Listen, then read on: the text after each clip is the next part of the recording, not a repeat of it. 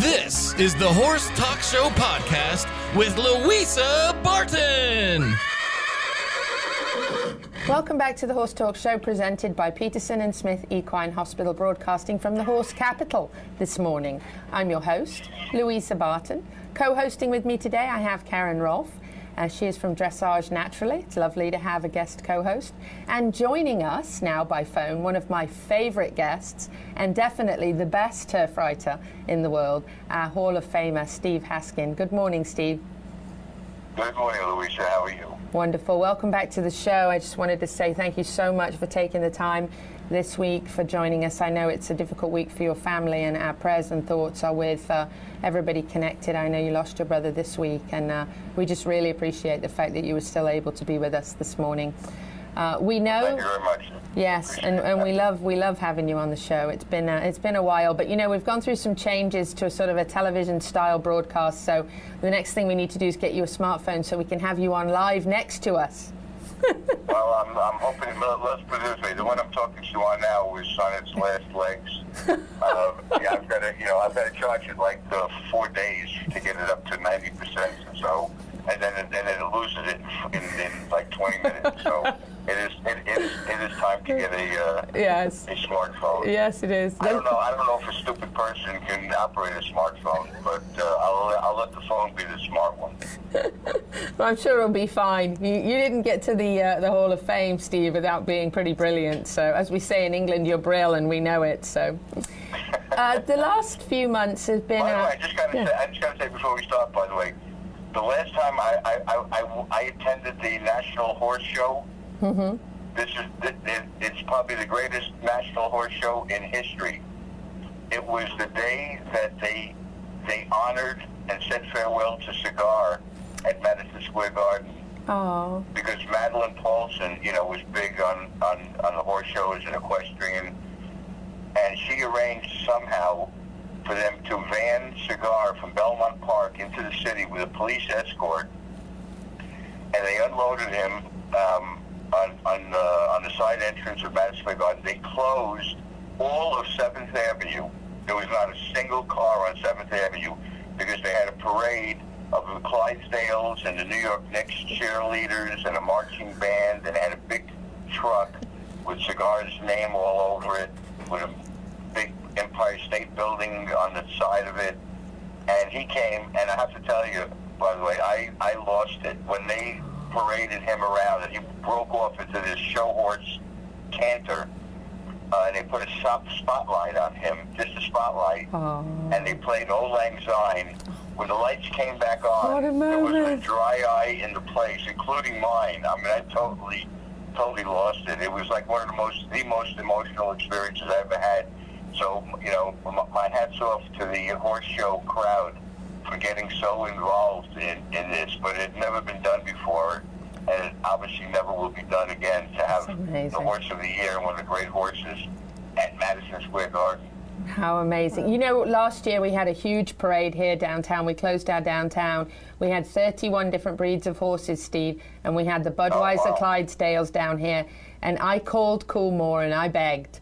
I said, is there any way, would you please ship American Pharaoh in for our parade?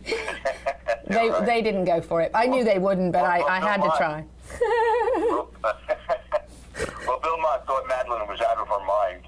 Yeah. Something like that had never been done. You just don't take a thoroughbred racehorse and put him on a van and take him to Madison Square Garden. No. And unload him and then parade him. Even Bill Cosby showed up on a horse, and members of the New York Knicks and the New York Rangers. I mean, it was unbelievable. She managed, the National Horse Show put on this incredible show. That's amazing. And it was amazing. People had signs out, and when the van arrived, and Jerry Bailey showed up, and was on the van with Cigar, and they let him off. And, oh my God! And it was wonderful. What so a moment! A high opinion of the the horse show crowd. Oh gosh, yeah, it's wonderful. Well, this year's been a bit odd, Steve, because we were sort of excited about having another Triple Crown winner, and then of course he retired. And then we were excited because we still had Good Magic, and he's not going to be in the Breeders' Cup. And then a couple of our juveniles that were kind of exciting in Instagram, to mention one of them, not training for the Breeders' Cup. So we kind of have had a little bit of an interesting year, and I know there's still a lot of horses to be excited about, and I know we have a lot of Ocala connections that we're very excited about as well, that are going to be racing. But talk to us a little bit about what your thoughts are about the upcoming Breeders' Cup races. Well, obviously, the Classic obviously is going to miss Justify. I thought for a while there it was going to be a Classic East versus West showdown with Accelerate versus Diversify. But unfortunately, Diversify self-destructed in the Jockey Club Gold Cup. And Accelerate, even though he won the Awesome again, it was not quite as impressive as people were expecting. Even though he did beat West Coast, who desperately needed the race. He hadn't run since Dubai, and he actually ran a very good race. But what's happened now is that because of that, we have a total mishmash. I mean, we've got horses coming from everywhere for the Classic now.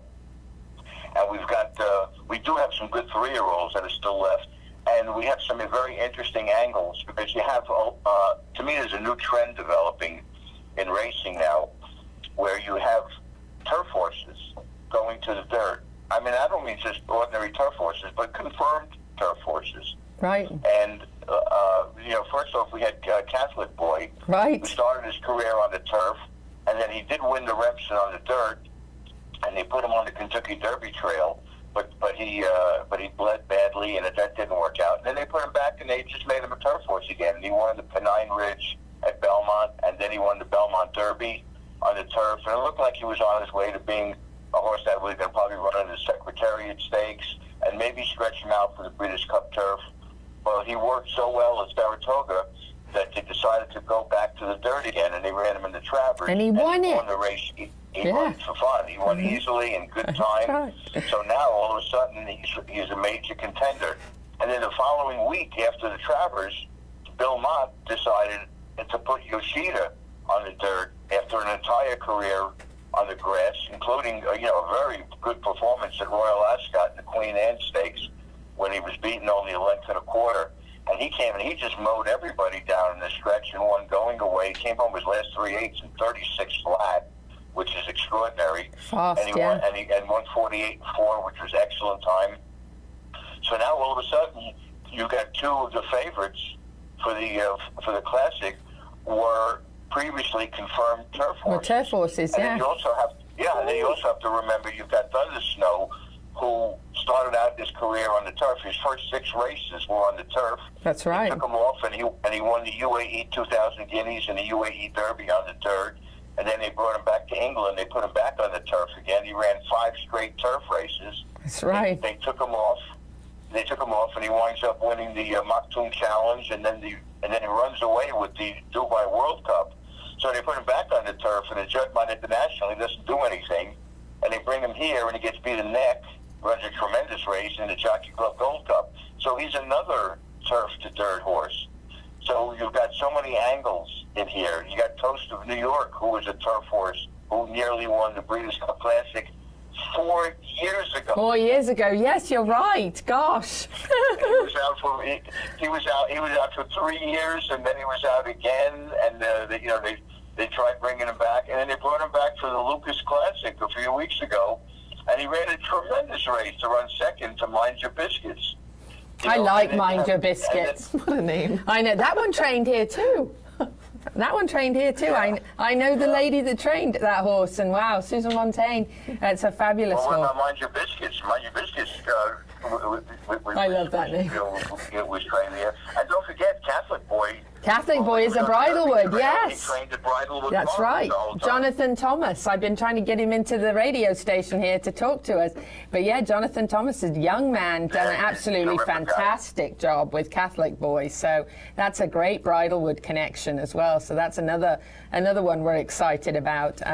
We got about 12 or 13 actual Florida breds in the Breeders' Cup if they all go as scheduled, and then another at least 10 or 12 with connections. So it's exciting, to have all the Ocala people all cheering on their horses they're connected to. But yeah, we're excited about Catholic Boy. But it's interesting you talking about that turf, the turf factor, because I think that really shows how versatile those horses are. And I think going on to when they go to stud, I think it's great for people, to then maybe their progeny will be, as versatile, maybe be able to do either as well. So I think that's a big plus for a horse when it is versatile enough to do either and win in either the turf or the dirt. So you're right, going into the Classic, we're going to see some turf horses maybe winning that race. So who is your favorite for the Classic?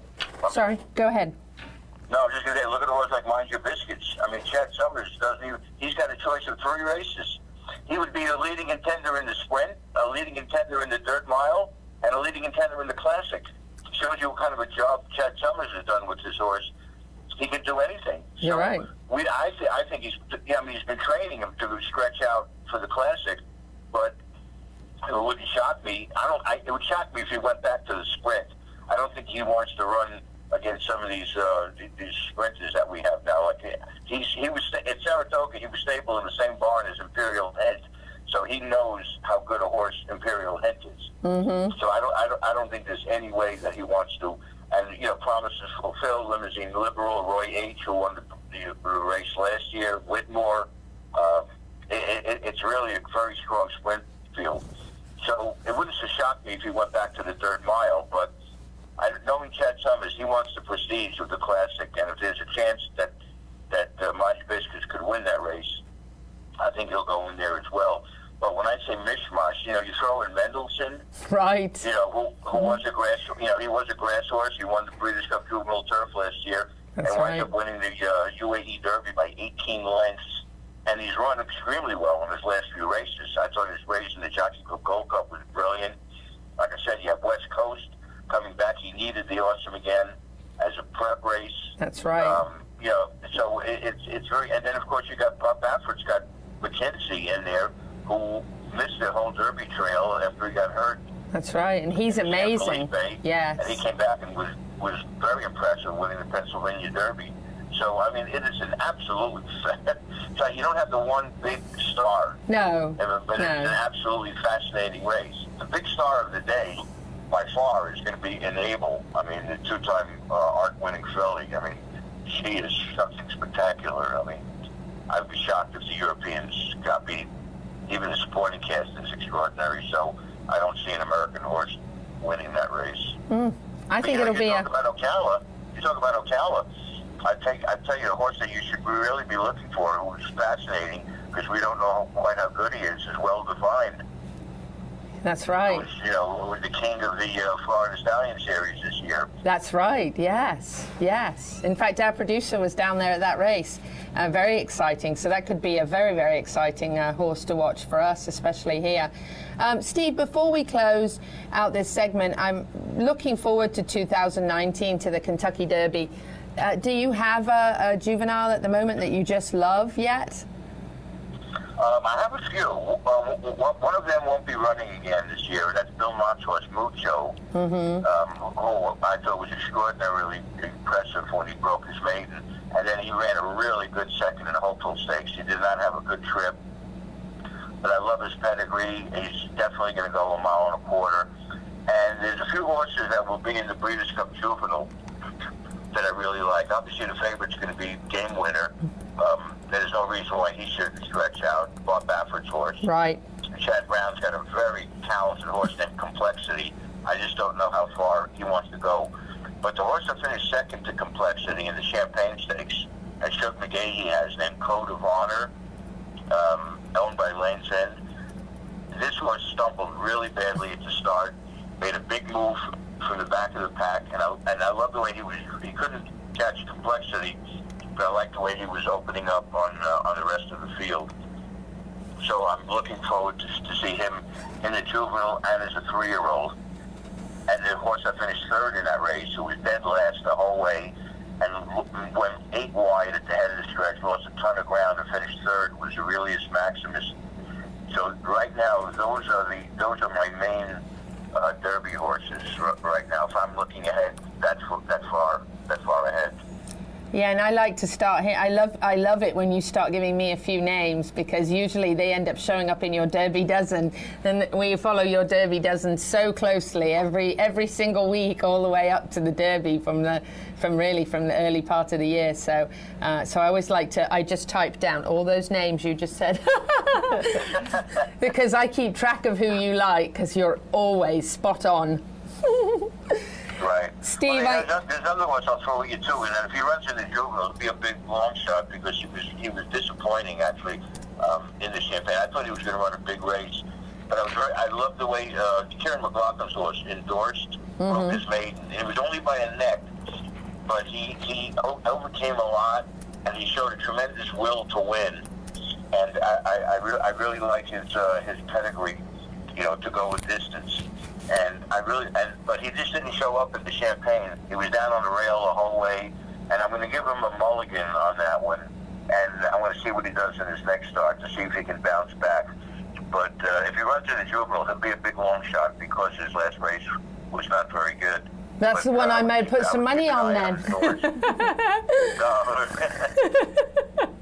That might be one I'm not much of a gambler, but I might put some money on that one just in case.